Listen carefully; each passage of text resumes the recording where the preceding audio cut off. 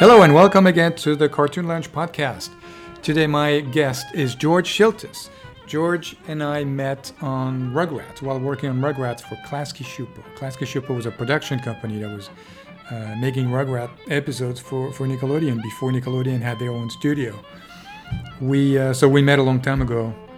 George is an animation director. He's doing timing. He started by doing animation timing, so it'll explain what that is for people who don't know timing, and then becoming this animation director on many shows, mostly Nickelodeon shows. So here it is, the first part of my conversation with George Schiltes. We met on Rugrats. That's right. At Klasky Csupo.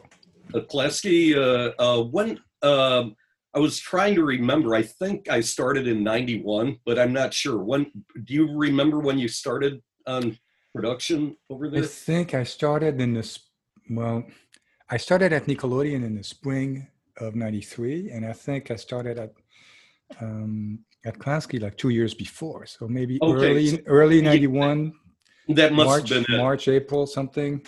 Right. And then I came on probably late, April or, something, because at that point during first season, the boards had gone into production, and I was hired as an animation timer. Oh yeah. Mm-hmm.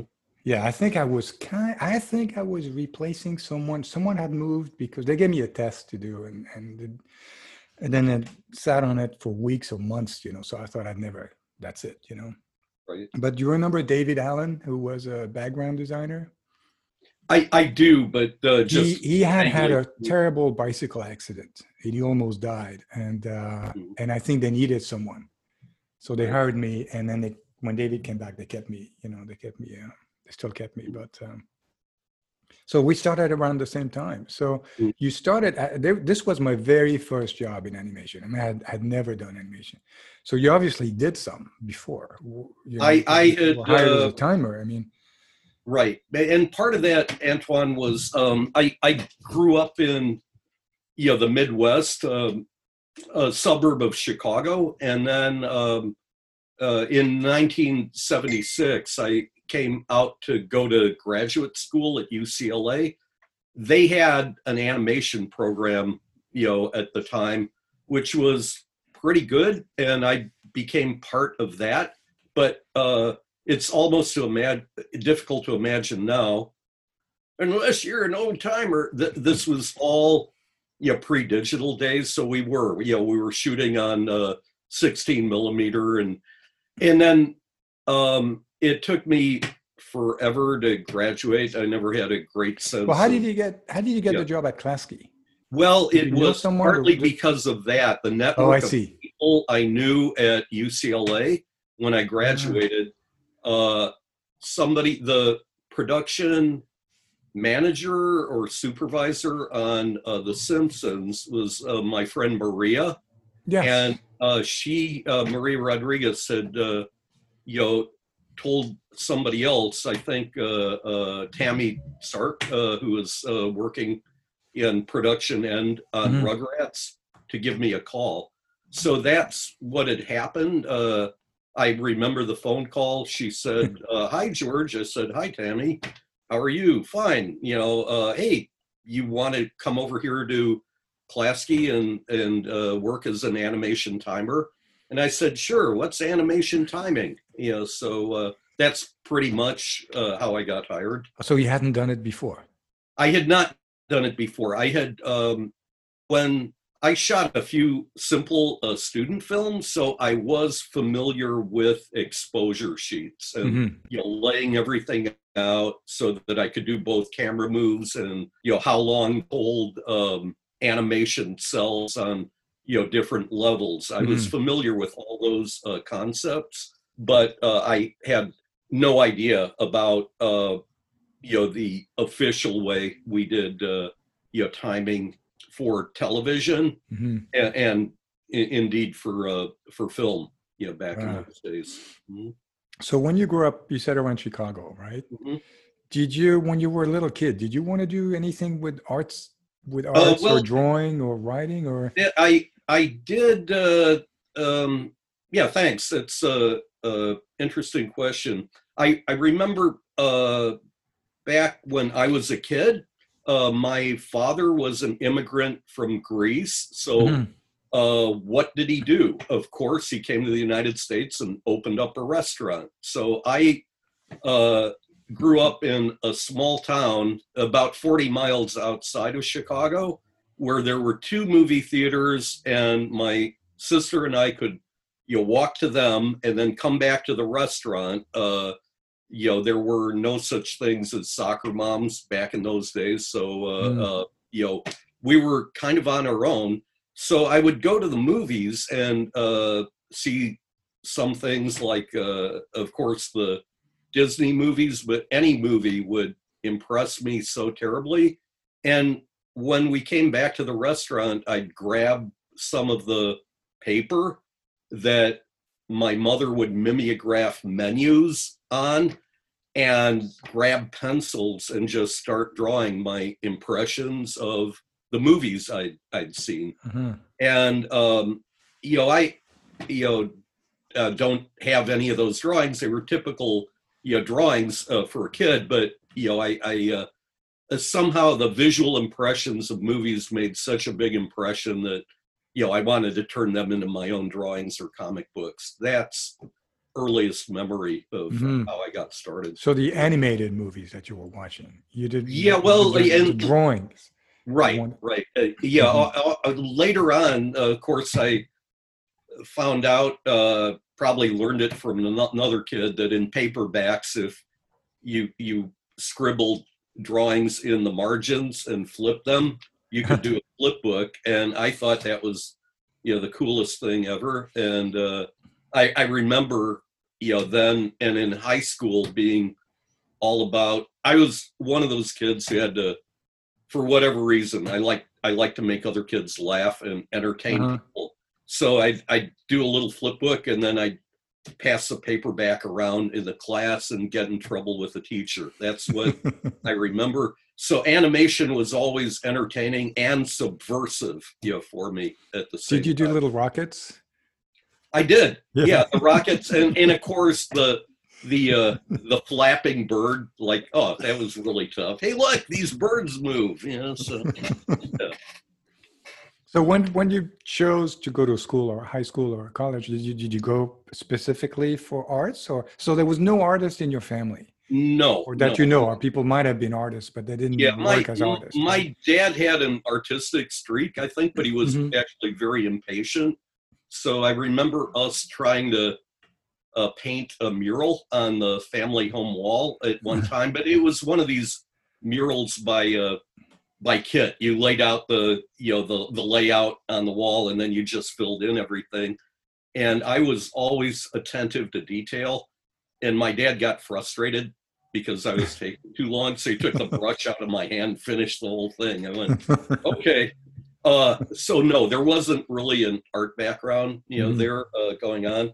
So it wasn't, but I always drew. And back in high school, I enjoyed theater a lot more. But then when I went to college, I went, oh, there's all these unemployed actors out Hmm. there. I'll study art instead, Yeah. and uh, of course, then I found out there's all these unemployed artists. So for college, what did you learn? Where did you go? Did you learn Well, all? I went to a public college in Illinois called Northern Illinois University, and my other interest, Antoine, has always been foreign languages. I was sort of a kid who grew up during the Cold War. I Hmm. studied Russian in high school, so in college I had a double major in Russian literature and language, and just art. I was taking all these art courses, and finally, when um, I had no great desire to work, and then I thought I'd go to graduate school, and college was a lot cheaper, back then in the '70s, and um, and I got accepted because I'd sent in some art samples at the UCLA animation program to get a master's. So that I said, well, Mom, Dad, I'm going to California, and moved out here. And it was at the animation program that I first became familiar, not only with some friends who later became colleagues of mine in television, but how animation was done at that time, and it also exposed me to a wide variety of animation from around the world. I enjoyed the history of animation that I learned back at UCLA, but that was my first practical experience with how to make an animated film. So you did move from Chicago to California to go to UCLA specifically, right? Right. Mm-hmm. So right after, when you're done UCLA, how old is that? Like 22, 20? Well, because I kicked around. So I didn't get my degree. This shows what a late bloomer I am, till 1984, and that was I was born in 53, so I was 31, at the time. And I basically went to UCLA for a couple of years, and then just kicked around. Doing one of those we'll draw for food things or whatever. So in 84, what do you do right after UCLA? Do you stay in California or do you go back? I stayed in California. Family, Mom and Dad were both alive then. We're in Chicago, and I'd fly back there several times a year to visit. But again, based on the people I knew at UCLA, a friend of mine had called me from Mattel Toys. He was working over there in the audio visual department, and he asked me if I'd be interested in doing animatics for products like He-Man and Barbie. And I went, okay, it's doing art. It's not exactly animation, but so then I went and worked as a freelance contractor at Mattel for a few years, and we would do animatics that were essentially, they were mock-up commercials. They were commercials without just to test out the campaign strategies or possible marketing for things like He-Man and Skeletor and different toys Mattel was thinking of producing. So that and any other job or art job, but I wasn't really tied directly into the animation industry till later. But then again, at Mattel, around, it had to be around 1987, not sure the exact year, they decided to do an interactive toy that would allow preschoolers to pick up a telephone, watch a videotape with some animation going on, and the animated characters would ask the little kids a question. Something simple like, do you think Trump should be reelected? Already, I'll advanced try story. And then the kids would start screaming and need to be carried by their parents. But then the children would press a number on the telephone for yes or no, something like that. And so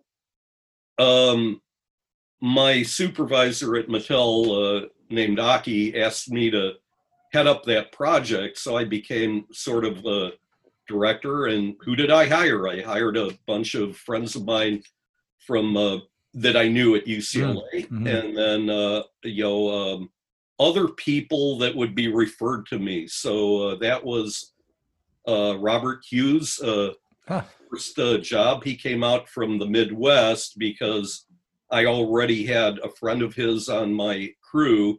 Rob didn't go to UCLA, but at the time I needed people who could do ink and paint, and Rob said he could. He couldn't actually, but I knew the guy had talent, so he just kept, and he admitted his inking was, not up to par. And I said, well, okay, we'll move you over here, So so I was proud of that. And then other people like I think Dominic Polcino, his first job out of college, and I think Sherry Pollock too, who's still animating and doing animation direction, were all there. So it gave me, it still was kind of a fly-by-night production. That toy didn't go anywhere. Scott Alberts was also on that crew, so he had gone to UCLA. And anyway, but that kind of gave me more experience working with a group for an actual animation production.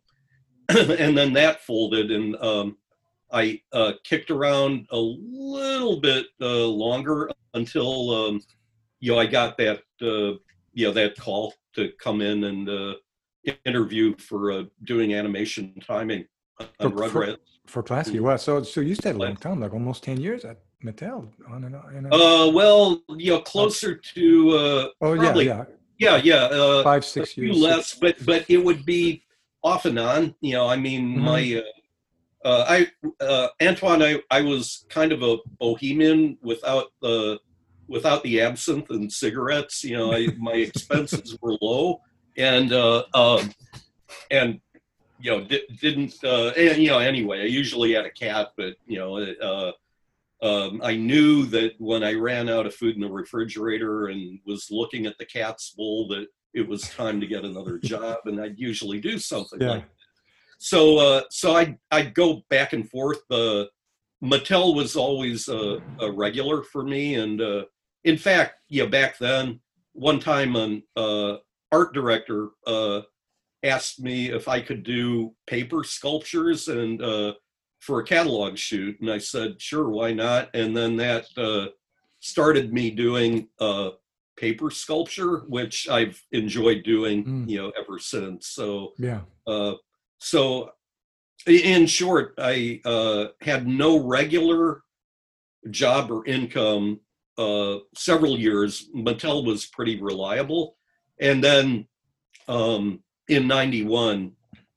A couple of years after Tracy Ullman, started. That was right the beginning of the animation boom, and I wrote, without being a surfer, I rode that wave. Yes. Yeah, exactly. lots of us did. So in '91, we started on Rugrats because Klasky Csupo was doing The Simpsons at the time, and they wanted to have their own show, and Nickelodeon started, and they picked up 3 shows: Rugrats, Doug, and Ren and Stimpy, which were done in their own respective production company, because Nickelodeon didn't have their own studio. So we got hired on Rugrats, and we met a lot of people that we still know on Rugrats. I mean, I still know a bunch of people. They moved to Rocco, like you did. So I stayed 2 years, almost exactly 2 years on Rugrats. You stayed a little longer, right? So you started as a timing, animation timer. There was. And then how did you move up and everything? I never really moved up that much. No, I think over there no one moved up that much. Yeah, right. And then I found when at least it was my impression in the industry that people would usually move up if they went to another studio. It's like everyone got typecast in whatever studio. So at Klasky, I was always going to be an animation timer, but I was only on Rugrats first season, and so I didn't stay as long as you. What had happened is first season wrapped, and then I called another friend of mine that I had met originally at UCLA, and he was working in a completely different area. He'd been working in optical, optical special effects on features and commercials. And I said, "Hey, have you heard of any work out there?" And he had heard that over at Hyperion Studios, a woman that became a friend of mine, Kathleen Quaife Hodge, was heading up the animated special effects department on the production Rover Dangerfield, which had the makings of a very funny film, and then got rewritten. And but it was a good experience for me. So I called Kathleen, and she said, come in. And so I was an in-betweener on an assistant on doing animated special effects. So no human animation at all, but I would do cast shadows from the dog, from Rover, or contact shadows where a character is in the light, and finding out how to design shadows so it both sculpts the form and is interesting to look at. And so that was interesting for me. That was actual animation. Yeah, it was on a feature. And again, I was in-betweening. I wasn't doing the keys or anything, but I met another great group of people. One of the privileges, and I'm not, this is true, of working in animation is, there's some really, interesting, people that I've met, and very few of them are schmucks. So, some of them, but So, because I remember when I left at the end of first season, I thought it was at the end of first season, but maybe not. There was a couple of weeks with nothing to do, and the producers at Klasky said, "Well, you should learn other stuff," and you taught me timing. Oh, okay. For 2 weeks. Yeah. All right. Because I knew nothing about animation. I mean, I was hired as a board person, and I sucked really bad. Thanks for reminding me of that, because of course I can no longer remember. But I'm glad you taught me timing. You taught Tom Yasumi timing. You taught 2 or 3 people who were doing designs by then. We're doing background design or character design, and they wanted to keep us on. And then they ended up not being able to keep us on the whole time, or something in between. But for 2 weeks, I never forgot I learned timing. Oh, excellent. Which is wonderful to know, even if you don't do timing. You need to know all the steps to know what's going on.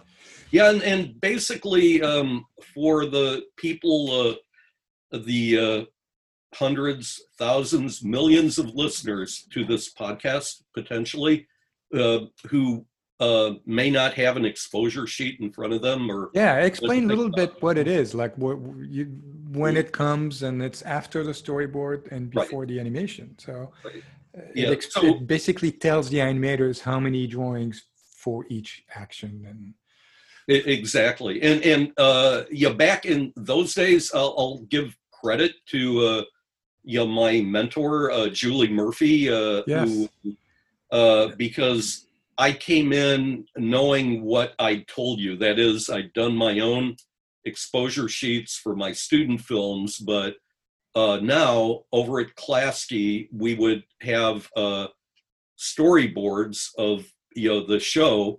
And in those days, you remember, from the storyboards, the animators or designers would create layouts to put the boards more on models. So I think we did have layouts to work with, and different levels. So now the board artists would listen to the soundtrack once the voice artists had come in and done the dialogue for the characters, and that would be their source of inspiration, usually, for how to pose or what emotions to create for the characters.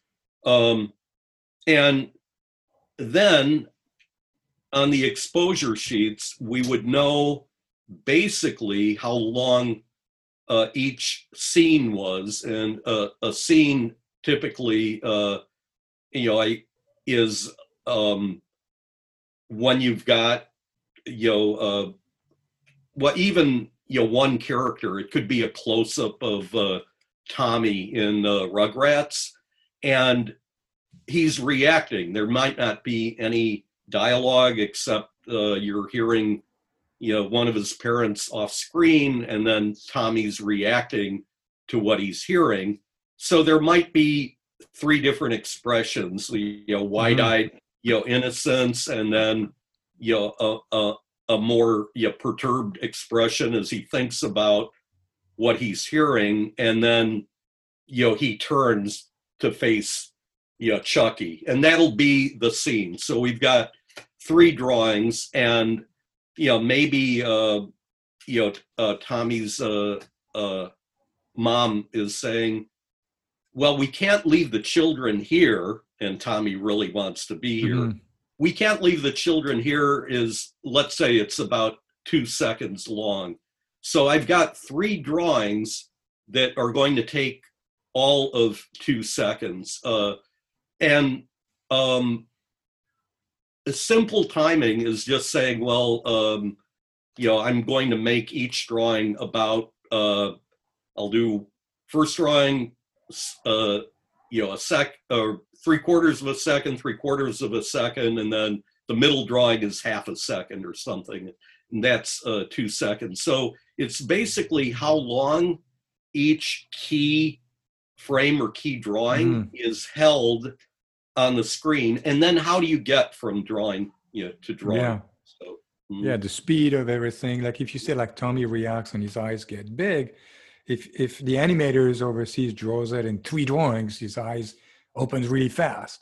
Right. But if you tell the animator to use 20 drawings to open that eye is going to open really slow. Very and then slow. It's not up to the animators to decide. It's up to people here who are boarding it or writing it, and the timer. That's the timer decides that and sends the instructions basically to animators. And Antoine, that's all true. And one, as early as Rugrats, it was kind of a standing joke, and then would be there on Rocco too. All the shows I worked on, when the writers would come up with this whole action takes place in slow motion, because then you would have, instead of 3 drawings, you've got 30 drawings, and you've got to position each one and tell how you get from one to another.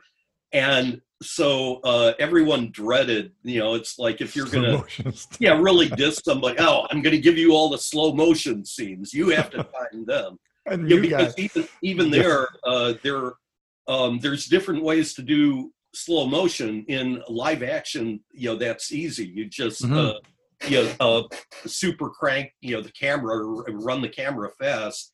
But in animation, because all television animation is on a budget, you need to do a tremendous amount of animation to just get a couple of seconds of slow motion.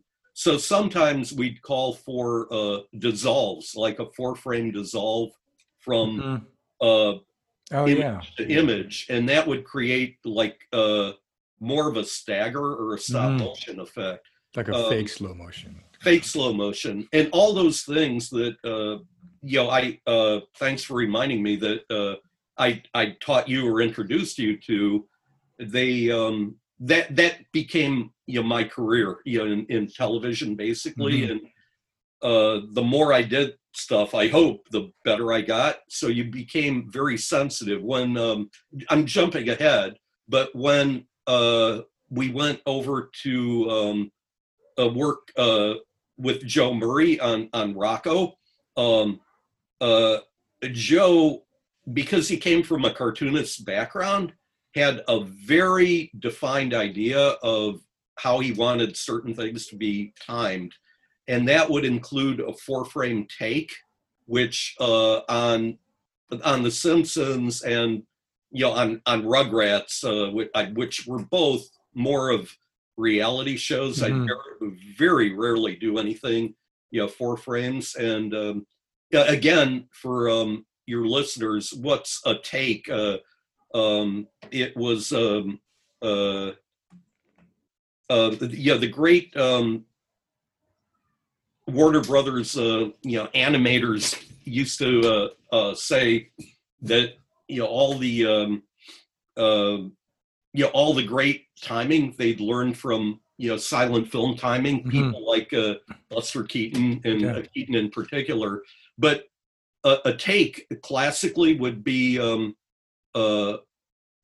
move we call an antic, which is short for anticipation, and then an in between, an overshoot, and a settle. So typically, if when Wile E. Coyote finally realizes he's over the Grand Canyon because he's run out to chase a roadrunner and he's over the canyon, he'll look at camera and might do a long hold and then a quick take where and that's how we learn the time. And on Rocco, they're as short as blinks, but a character will actually move their head and do a move opposite where they're going, an exaggerated move, the overshoot in another direction, and then settle down to pose. And it's quirky, but those quirks define that gives the style of the show. That gives the style to the show. And you don't know what the style of the show is, but you recognize it when you're the viewer. Right. You don't know how it's done or why, but it's special and different.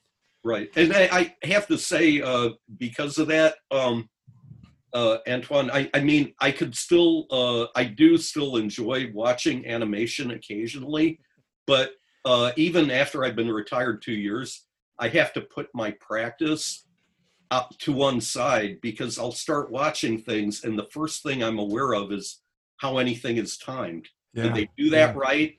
Oh, that's timed too slow. I would have done that different. It's not my show to criticize. You're not going to stop it. It's always going to be like that. There's no way not to notice it after a whole career of doing it. Right. So after the Rodney Dangerfield movie, how long were you on that? Like a year? No, less. I was on from 91 to 92, and then because that was done at Hyperion, and then afterwards, my supervisor there, he's retired too, but my buddy, Jeff Howard, was, as far as I was concerned, he was a special effects genius. He had in features, not just with animation, but with special effects. It was sort of a journeyman system like they used to have in the Renaissance. So Jeff had actually learned to do special effects animation from an old Disney animator who had worked on Pinocchio. And that's why I still to this day love watching the old Disney features because they're perfect, but a lot of things they were inventing as they went along. So then Jeff had moved over to Film Roman to work on another forgotten classic, Tom and Jerry, the movie. I remember that. Not that much of a classic, but anyway, and he was putting a team together there, and he asked me, because I'd worked with him on Rover, to join him. So I think in sometime in 92, I went over to Film Roman. When Tom and Jerry wrapped, Film Roman, as you had mentioned, already had The Simpsons, and I went to... The Simpsons went from Klasky to Film Roman at some point, Right, they had moved, and I was there, so I was seeing people I knew, and then and I talked to our producer at on Tom and Jerry, Mike Wolf, when I was about to let go, and he said, and I said, hey, I could do animation timing, and he said, oh, okay, and then that's how I got moved to The Simpsons, and you did. Yeah, so Oh, I I see. stayed at Klasky for 2 years from 92 to 94. Working on I think it was like second to fourth season, something like that. Oh, so when the Simpsons were still at Klasky. No, I actually they were already at Film Roman. Yeah, okay. They're from 92 to 94. Yeah. Mhm. So then, yeah, because I remember I kept in touch with you and a bunch of Klasky people, and I would have you guys at lunch while I was on Rocco, Mhm. hoping some of my friends could come Right. to work, and then eventually it worked. Everybody came. Everybody. Because kept you in were touch. on first season of Rocco too, Yes. right? Yeah, which is great. Yeah. So, and how did and now it sounds like I'm interviewing, but believe me, I don't want to play on the podcast. But how did you move onto Rocco from Klasky? I was, after 2 years, I was really tired. I mean, I was hired as a board artist on Klasky because I did a test for that and they hired me from the test. And I'd never done it. So it was obvious after the first board or the second. I remember Norton, the director, was probably, every time I'd see him, I had the feeling that he had a meeting about me. People, that guy, please get that guy off me. He can't do it. And Chuck Swanson, the producer, noticed my drawings on my cubicles, character drawings. I was drawing weird looking characters, and they needed a character design. Antoine, you've never drawn. I know, I stopped after that. And he asked me if I wanted to do character designs on the show. So then I became a character designer. Mm-hmm. And then I heard this girl, I forgot her name, this one woman left to go on Rocco. And she was saying it was great and stuff. And I'm like, after 2 years of promised raise, you'll get more money, you'll get more. Oh, it's too late. Oh, sorry, we've done the budget. Oh, sorry, this. I thought I was tired of drawing the same thing over and over, and I wanted to do something new. And so I went on to Rocco. And as I went on to Rocco, that woman got fired or something. And she said, don't go to that place. They're firing everyone. No one lasts more than 3 months over there. It's like, whoa. But I stayed for the whole thing until... And that's it for the first part of my conversation with George Shiltis. Join us next time for the second part, where he's going to explain how he started working on Rocco and all the other Nickelodeon shows he worked on after that, until I think Dora the Explorer. And head over to the site, the cartoonlunch.com site, where you can see not only you can hear and download the podcast, but you can watch videos of us working on these shows and pictures and stuff, So I hope to see you next time. Thank you.